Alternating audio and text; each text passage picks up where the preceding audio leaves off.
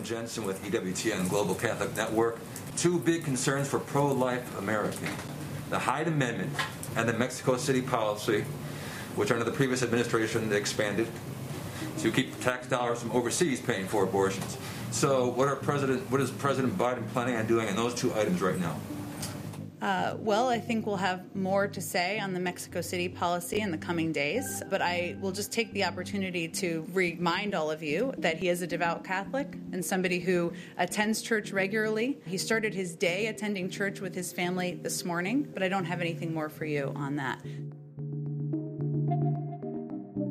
That is new White House Press Secretary Jen Psaki fielding a question from a reporter with the Eternal World Television Network, a 24-hour conservative Catholic-themed news channel. EWTN, as it's known, is not an official media channel of the Vatican. It is one of the many religious media organizations advancing neoconservatism on cable television, radio, and online. Welcome to Inspired, a production of Interfaith Voices. I'm your host, Umbreen Khan. This week, a closer look at the faith of President Biden, the seismic shifts in American Catholicism, and the perspective of a priest in Arlington, Virginia, in the wake of a Capitol insurrection. We begin this week with Massimo Fagioli, a professor of historical theology at Villanova University in Pennsylvania. Fagioli's new book, Joe Biden and Catholicism in the United States, was released the same day the nation's second Catholic president was inaugurated. I started our conversation recounting the fierce and expensive battle for the Catholic vote, competing issue advocacy campaigns with starkly different messages. One amplifying Biden's personal faith and devotion to Catholic social teaching, and the other zeroing in on one issue, his record on reproductive health policy, including access to abortion services. But that's not where Fagioli starts in his book or in our conversation. He insists that to fully appreciate Biden and the evolution of the American Catholic electorate, we need to go back to the 20th century. Historically, American Catholics were cautious in claiming a direct relationship with their policies with what the Pope was saying. So this was John Kennedy's nightmare. The nightmare was a rampant anti-Catholic sentiment, and it was tied to an anti-immigrant reaction to newcomers from Ireland and Italy. It was not subtle, and in the days before the pivotal West Virginia primary, the Democrats enlisted former President Franklin Delano Roosevelt to confront the fear-mongering. Let us be objective in this campaign. We came, many of us, from Europe to get away from religious persecution. Let us not now allow religious prejudice to come into American politics to divide a nation. Roosevelt, a popular and familiar voice to Americans, is credited with helping Kennedy secure the West Virginia primary. But the Protestant opposition continued. In the fall of 1960, at a ministerial gathering in Houston, Kennedy was unequivocating about his religious independence. I am not the Catholic candidate for president. I am the Democratic Party's candidate for president, who happens also to be a Catholic. I do not speak for my church on public matters, and the church does not speak for me. It was a pivotal moment that stands in stark contrast to this week's events. On the eve of the inauguration, Biden tapped Washington Cardinal Wilton Daniel Gregory to offer an invocation at the first inaugural event, a national memorial to remember the more than 400,000 Americans lost to COVID-19. And Inauguration Day itself began with a highly visible Biden family attending Mass at St. Matthew's Catholic Church in Washington, D.C. Now, Biden attends daily Mass. What made this trip unique, he invited congressional leaders who are both Catholic, Republican, and Democrats to join on a morning documented by the world. Now, if one is looking for a model or sense of how President Biden will lead and bring his faith into public service, Fagioli initially suggests, almost in jest, that we look at the transcendent approach used by a popular fictional president from the NBC drama The West Wing, Catholic Jeb Bartlett, played by Catholic actor Martin Sheen. But this analogy falls short. Fagioli is quick to acknowledge that in 2021, Biden faces a very different American Catholic leadership, one that has been shaped by neoconservative and neotraditional forces on theology and public engagement. So this moment in the life of the American Catholic Church in relationship with American politics and as a nation is unprecedented because historically Catholics in this country have always been very keen to show their allegiance to the American democratic system. So they wanted to show that they were loyal to American democracy, to the Constitution, to the separation of church and state. What we have seen in these last 4 years in the Trump presidency is that this church has stayed divided even in front of the challenges or threats that this presidency has moved against the constitutional system and our democracy, and Catholics have become divided even on that issue, which until recently was a no-go area. So no Catholic wanted to be identified with the aspirations of theocracy, of the church running government, and so on. So those were taboos for Catholics. Right now, there is clearly in the Catholic Church in this country a split, which is not only among voters that may have been convinced by media and so on, but there are bishops, intellectual leaders, academics at important universities like Harvard or Notre Dame that are openly saying we as Catholics have a moral duty to challenge the American democratic system because it doesn't guarantee values that we as Catholics hold very dear. This is unprecedented. So those old taboos, all those pieties that no one was ready to challenge, now they have come to the fore. And this is a split, not who's going to be the best candidate for our values and so on, but the other candidate is evil, is Satan, is the enemy of the church, or from the other side, this candidate is the enemy of democracy, of the Constitution. What happens in these last 45 years, more or less, is that there is the coalescence of two different political, religious alignment in the Republican Party, which is about abortion, and in the Democratic Party is about social issues.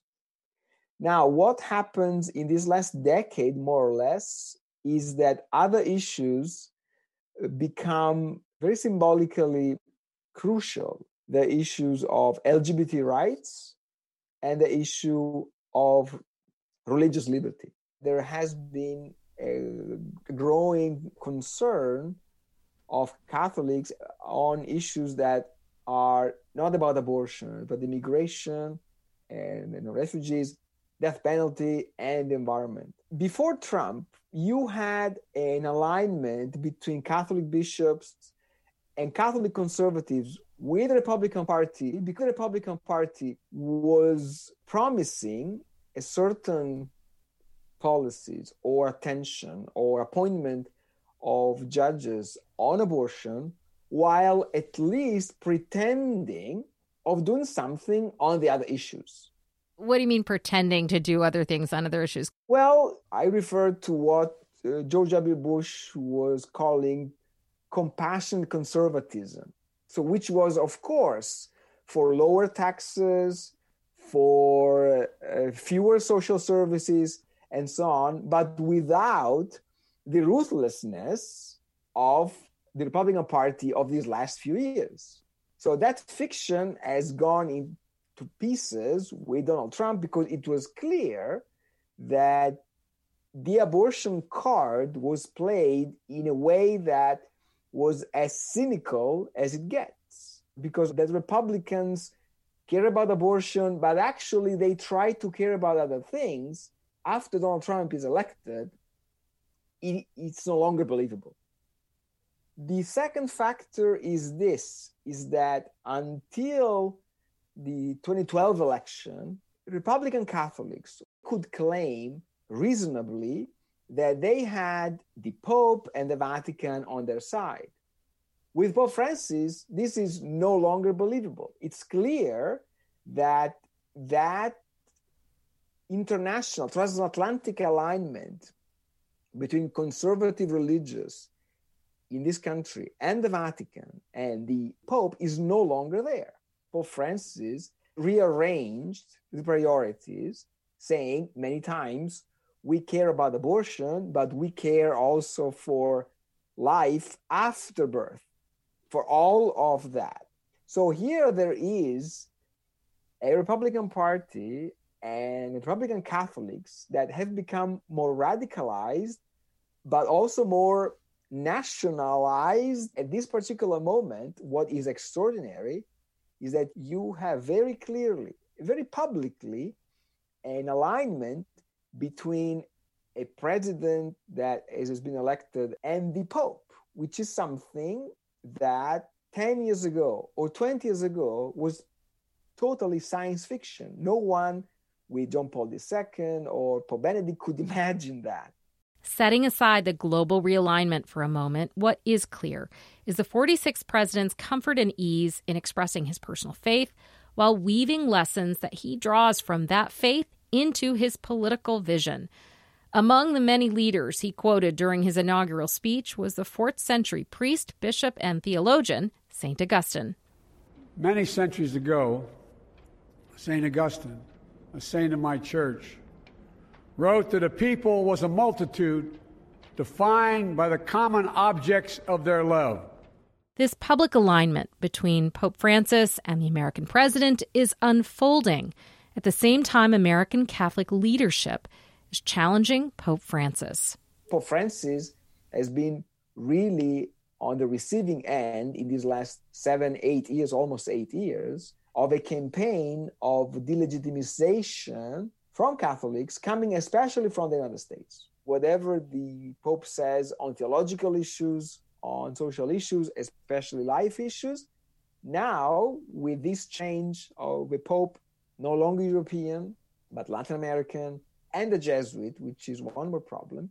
So they have really changed our allegiance because their Pope has become, for some of them, Donald Trump, much more than Francis. And on the other side, liberal Catholics, especially among Democrats, that especially since the 1960s, they had developed this culture, this ethos of independence, of autonomy, of I use my own conscience.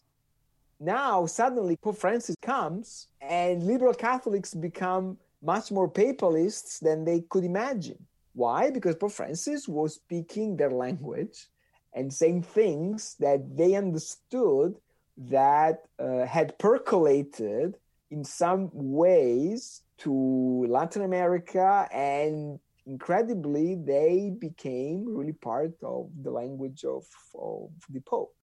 Liberal Catholics, they have become ultramontanists, saying, well, Pope Francis, whatever he says, it has to be true because he finally speaks our language. And some American Catholics, bishops, cardinals that are part of the conservative culture here, they started speaking against Pope Francis in the very first few days and weeks of his pontificate.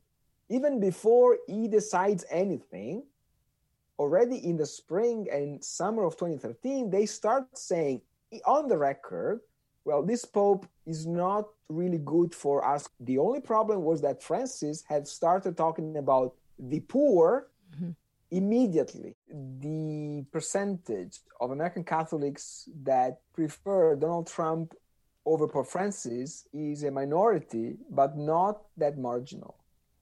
And it's a significant minority, especially because it's very present in the clergy, in the power brokers, in the financial world, among politicians. So it's a minority, but not as small as one could expect. And this is going to continue. Fagioli points to another reality, the influence of race and demographic changes on the clerical leadership in America. From the point of view of the global church, American Catholicism is unique because what's happening in this country now is a huge transition from a church that has been led for 2 centuries by a clerical leadership that was made of white Europeans or European descent to a future of the church that is no longer made of whites of European descent, and it will be made much more by Latino Catholics. And this is clearly one of the issues on which a certain kind of white Catholicism has reacted by identifying itself with Donald Trump. It's the dream of replicating within Catholicism a model of minority rule that the Republican Party has tried to impose by limiting the right to vote in some communities, in some groups, for example. So here, this church in the United States should have many more bishops that are non-white, of non-European descent. And that hasn't happened yet for many reasons. So you need to have a certain representation of Latino Catholics, of Asian Catholics, African-American Catholics in the seminaries or the schools of theology. So it's not the same mechanism that is imposed by some Republicans by trying to exclude some communities from the vote. Okay, it works differently, but it's the same problem. So it's this future of the country and of the Catholic Church, which is not going to be dominated by white Europeans as it has been for 2+ centuries. And so these are 2 communities that are struggling with this. And in the Catholic Church, it's also a problem of money, because we all know that the Catholic Church in this country, for some of his endeavors, of his works, depends heavily on big donors. And those big donors happen to be white and members or very close to the Republican Party. And so, of course, that's why some bishops are reluctant to speak openly on racism, because there is a problem of not endangering your funding. This Catholicism in this country, no longer dominated by white Europeans, is going to be different. Is not going to be the same. American conservative Catholicism is going to be the Catholicism of the future. That has been a dream for some. Well, now it's clear that it's not going to be that way. And that creates anxiety. In your book, I know you talk a lot and explore President Biden's faith from studying him and from looking at his speeches and his behavior. What do you see? President Biden is a Catholic who's very comfortable with his own Catholicism. Is very shrewd in the sense that he has taken positions and voted for policies that are significantly different from what the Catholic Church teaches, but he has never challenged openly church teaching, because he has never made an ideological argument on this or that issue of church teaching. He has simply defended his vocation as a lay politician to do what he thinks it's best for a multi-religious country, multicultural country. His Catholicism will come to the fore because Biden is an old-style 20th century Catholic or Vatican II Catholic whose Catholicism has not just, survived, but also helped him enormously in overcoming the tragedies that Joe Biden has experienced. And so it's a Catholic faith and life that has been tested, and it is credible because it's not for show. It's not a prop. It's not a statement, but it's simply who he is.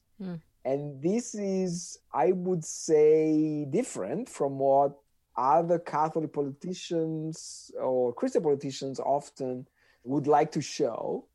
Would you anticipate in the next 4 years American Catholics to go the way of other religious denominations as the intra-faith distinctions become so stark? There is a situation of soft schism in the sense that there is the practice of shunning or excommunicating fellow Catholics that disagree with you, mostly on political issues or social issues, because it's never a disagreement on the doctrine of the Holy Spirit or something like that, but it's on political social issues. And it's very hard to reconcile them because there could be someone in the Catholic Church who's in charge of doing that, and they should be the bishops. But as we all know, they have lost a great deal of their authority because of their alignment with political power, but also because, and this is inseparable from this crisis, the sex abuse scandal that has made collapse their voice and their credibility much more than anywhere else. Conservative Catholic bishops and leaders, they have a problem now because they need to take the distance and emancipate themselves from the identification with Donald Trump. The leadership of the U.S. Bishop Conference, it's still in the hands of those who think it's wise to open this new chapter by disciplining President Biden as a Catholic by threatening to deny the Eucharist to him. At the same time, we know that the Archbishop of Washington, D.C., who's the only one who has jurisdiction, has said in public and repeatedly that he has no intention to use that weapon against President Biden. Fajoli predicts more inter-Catholic tensions to emerge. So this is going to be a political struggle within the U.S. Catholic Church and among Catholic bishops. I think that there will be a significant support from fellow Catholics to their president. I don't think it's imaginable for the U.S. bishops to sanction and punish all Catholics that have voted for him or that support him. And so that is going to be interesting how they grapple with this reality of a church that is very divided. It did not take long to land in public view. On the day of the inauguration, the Pope sent a telegram with blessings and a message of unity. Then, in an unprecedented move, the U.S. Conference of Catholic Bishops released a statement sending blessings, but in sharp contrast to the Pope's message, pointedly criticized Biden for supporting policies that advance, quote, moral evils.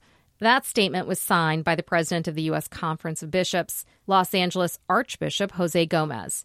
He went on to describe opposition to abortion as the preeminent priority. Within hours, the conference statement was publicly rebuked by Cardinal Blaise Cupich, the Archbishop of Chicago. And according to Catholic News Agency America, the statement was released without the knowledge or support of the Vatican. Fajoli cautions against assuming this will be the only point of tension for the Biden administration. In fact, he anticipates challenges to also come from American intellectuals and leaders who embrace the political agendas espoused by the Pope. We know that in the Catholic intelligentsia in this country, Joe Biden is seen often as, of course, better than Donald Trump, but a Catholic too compromised with the past, too moderate, not progressive enough. Pope Francis is, on the one hand, a big help for this new presidency, but on the other hand, it sets standards on issues like immigration or poverty or the environment that it will be very hard for any American president to live up to.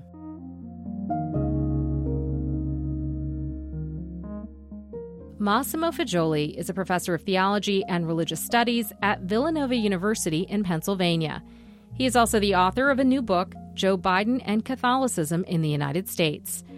Coming up, an Arlington priest calls for more thoughtfulness in the wake of the January 6th insurrection and reflects on what he is looking for in a Biden administration. You're listening to Inspired, a production of Interfaith Voices. If you missed any portion of this program and would like to catch the podcast, just search Interfaith Voices. We'll be right back after this short break. Stay with us.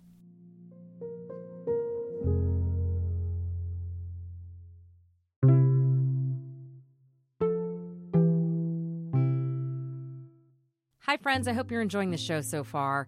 I just want to say thank you. Thank you for listening. Thank you for being part of our community.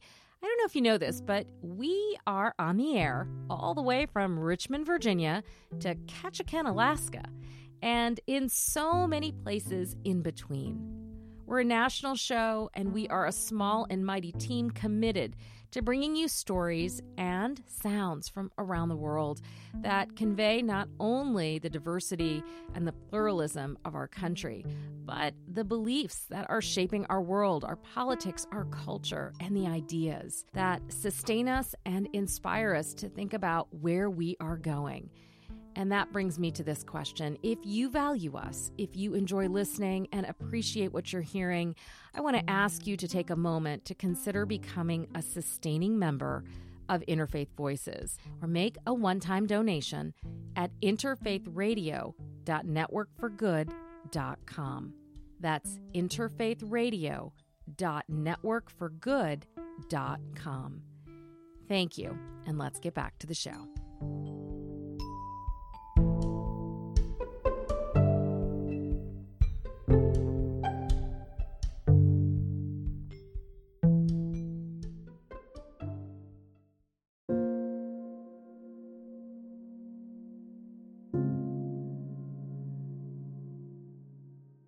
Welcome back to Inspired, a production of Interfaith Voices. If you are just joining, we're exploring the tensions and dynamics taking place in American Catholicism and the reactions to the election of President Joe Biden.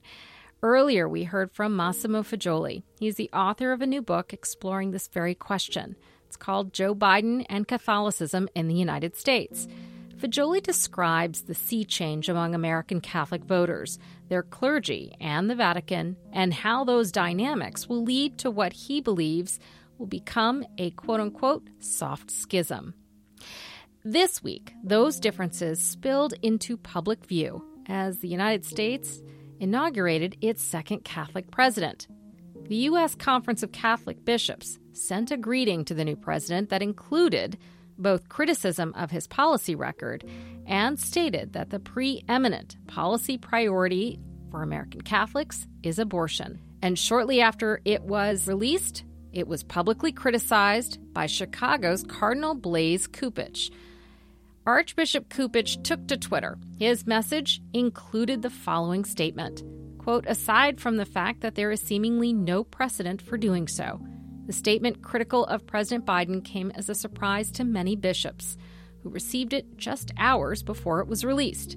Now, in his book, Fagioli details the contentious relationship that he says Pope Francis has endured for 7+ years as efforts to delegitimize his positions on a host of issues. Pope Francis has been really on the receiving end in these last 7-8 years, almost 8 years, of a campaign of delegitimization from Catholics coming especially from the United States. Whatever the Pope says on theological issues, on social issues, especially life issues, now with this change of a Pope no longer European, but Latin American, and a Jesuit, which is one more problem. So they have really changed our allegiance because their Pope has become, for some of them, Donald Trump much more than Francis. That allegiance to the Trump administration was one explanation offered for the relatively short statement published on January 6th and signed by Archbishop Gomez. The U.S. Catholic Conference of Bishops issued a 2-paragraph, 174-worded statement denouncing and condemning all violence. It made no distinctions, nor did it speak to the insurrectionists or the individuals or organizations who encouraged the protesters to stop the transfer of power to a new president. In many ways, the brief statement parroted the messages condemning violence issued by Republican leaders and allies of President Trump. So when I saw the 876 words penned by an Arlington, Virginia priest who is a newcomer to the National Capital Region, I was struck by its contrasting tone, message, and the author. He is not a liberal progressive priest. Here is Father Frederick Edlofsson reading an excerpt of a statement titled A Brave New Thoughtfulness for American Democracy.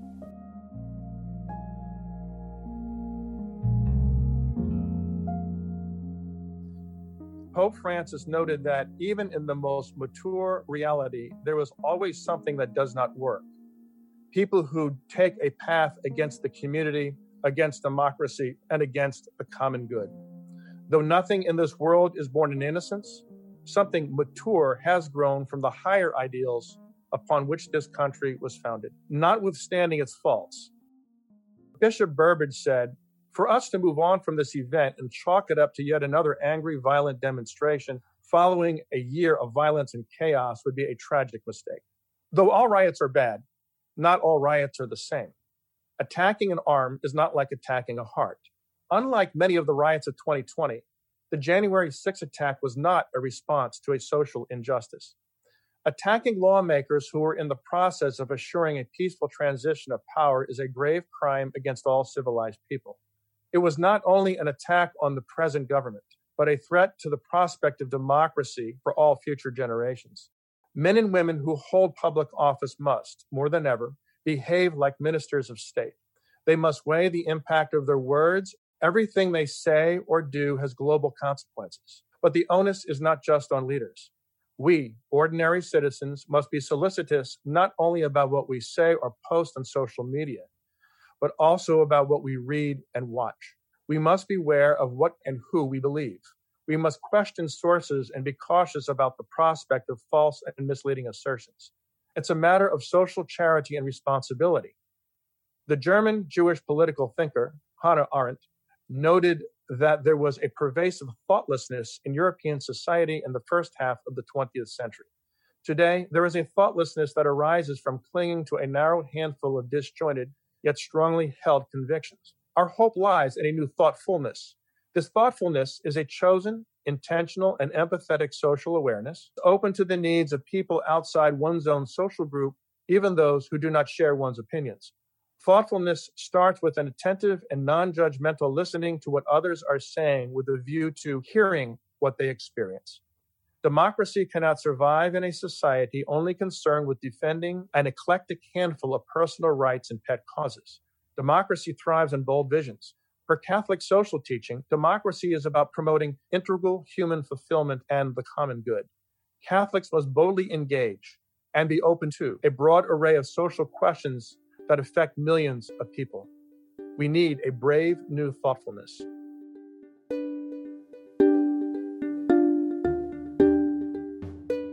We just heard Father Edlefson reading an excerpt of the statement he wrote entitled A Brave New Thoughtfulness for American Democracy. I received his statement from John Dickens of Little Rock, Arkansas via Facebook. Father Edlefson is not liberal. He often resists engaging in political activities. And in fact, he is really reticent to talk about partisan politics. So I was eager to hear what inspired this reflection and this public statement, speaking directly to our politics and how we engage with each other, and how he sees this moment as President Biden prepares to lead the nation. It will be a view from a religious leader, not in the hierarchy of the Catholic Conference, but on the ground, serving a parish not far from the nation's capital. We spoke via Zoom the week before the inauguration, and our conversation begins with my question about the title and his reason for sharing his thoughts. I think a lot of folks in the world out there are looking for ready explanations and so forth, and sometimes they want to minimize it or explain it away because it's hard to digest. Well, I felt as a pastor that I needed to say something. What inspired you to sit down and write those words? A lot of these thoughts have been in the back of my head for a while. I did have always an interest in Catholic social teaching. When I was reading Catholic social teaching, not only in the seminary, but even doing, reading after I was ordained. So there's a lot of concrete application of that I had to ponder. And truth be told, none of that has ever really left my mind. I still think about these things because I see as a Catholic priest, and I do believe in the incarnation of Christ. And I think that as St. Thomas Aquinas says, that the Son of God became man, and man was the formal cause of that. In other words, he became human for our sake, to redeem us from a brokenness. And I think in many ways, a government has the same mission. It is the purpose of the government is the human person.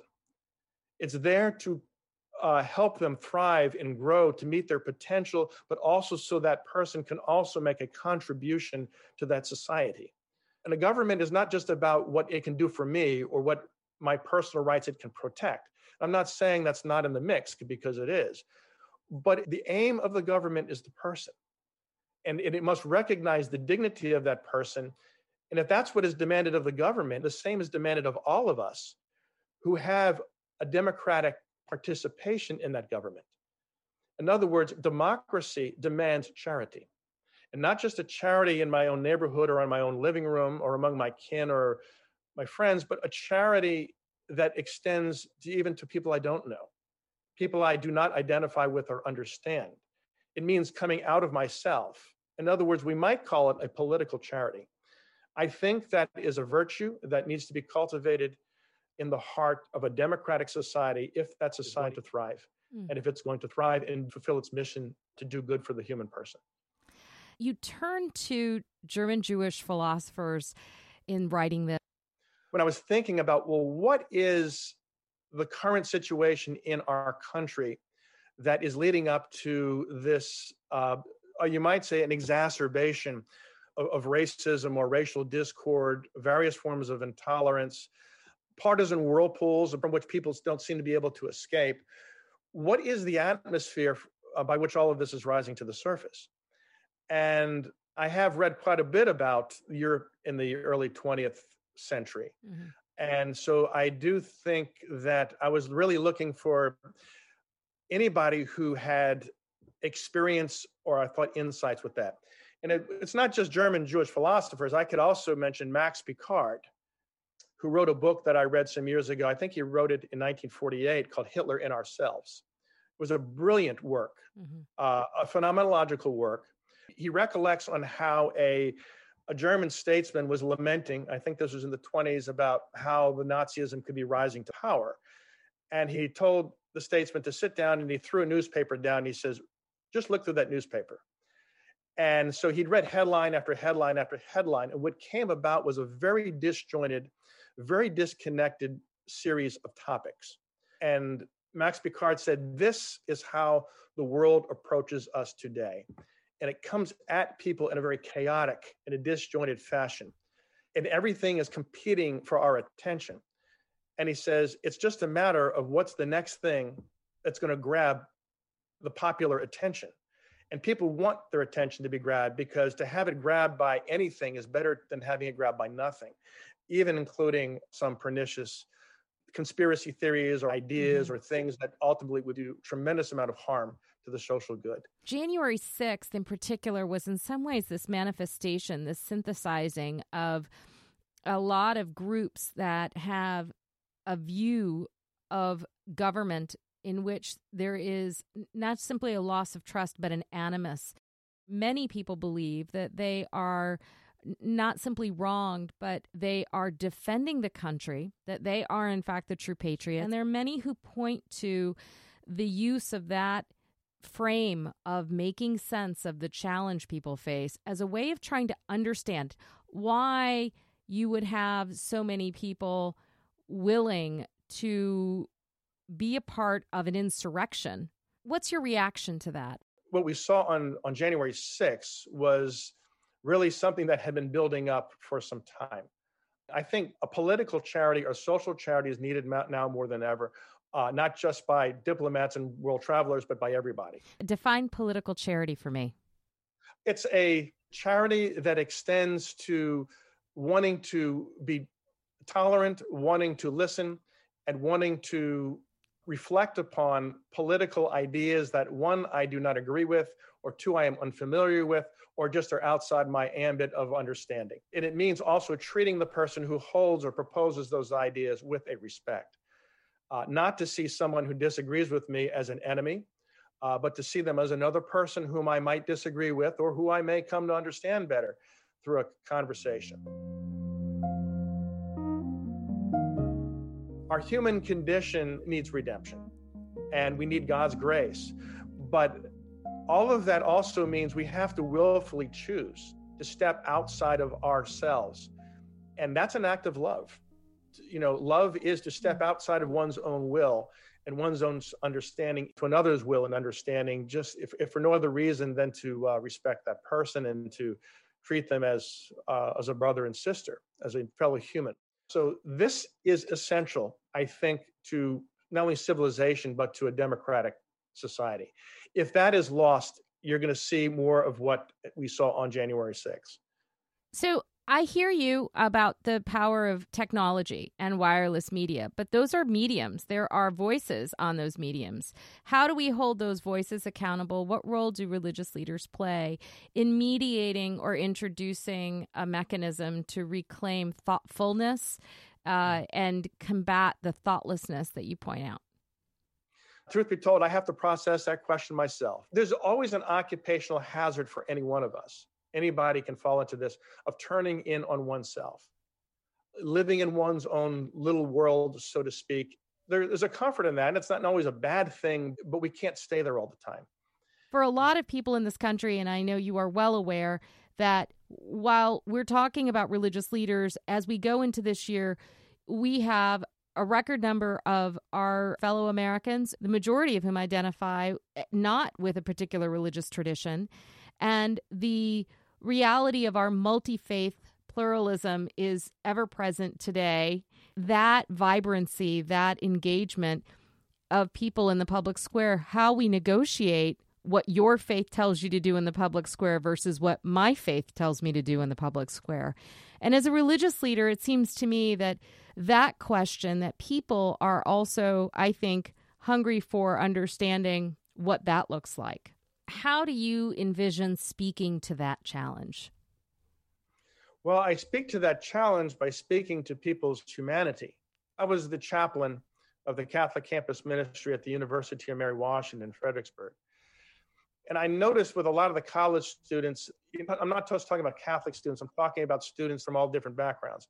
Even though they may not be religious in one sense, they have a lot of transcendent questions. Sure. We are, by our very human nature, truth seekers.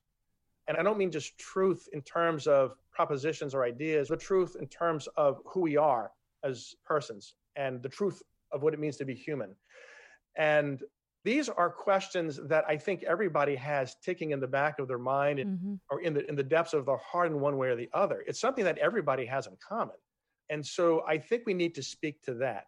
We need to cultivate not only that personal seeking, but also cultivate that each of us recognizes that in the other, that we recognize a common need, a common longing for something that transcends our immediate concerns. And I think this is something that can be done from the pulpit. And I think it is something that can be done by many other ways in the world of religion, even in the world outside of religion. Reflections from you as we're about to have this historic moment. Well, I would hope the grace of his baptism and the grace of the sacrament of confirmation would have access to him. I don't know Mr. Biden's personal religiosity or piety very well. I don't know much about it. I will say this, one of my most admired political figures in post-World War II America is Robert F. Kennedy. And I see in him a case in point where I do think the grace of his faith did have an effect on his politics. That famous talk he gave in Indianapolis on the night that Martin Luther King was assassinated, he gave that talk extemporaneously without notes and without protection. He was putting himself out there and gave probably what I think is one of the best political speeches I've ever heard.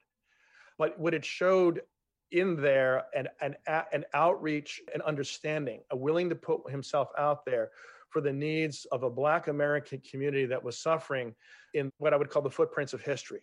Vice President Biden chose Kamala Harris as his running mate, an African-American and South Asian woman, breaking all kinds of barriers as his running mate. He's prioritized addressing systemic racism and speaking directly to anti-Black racism in this country.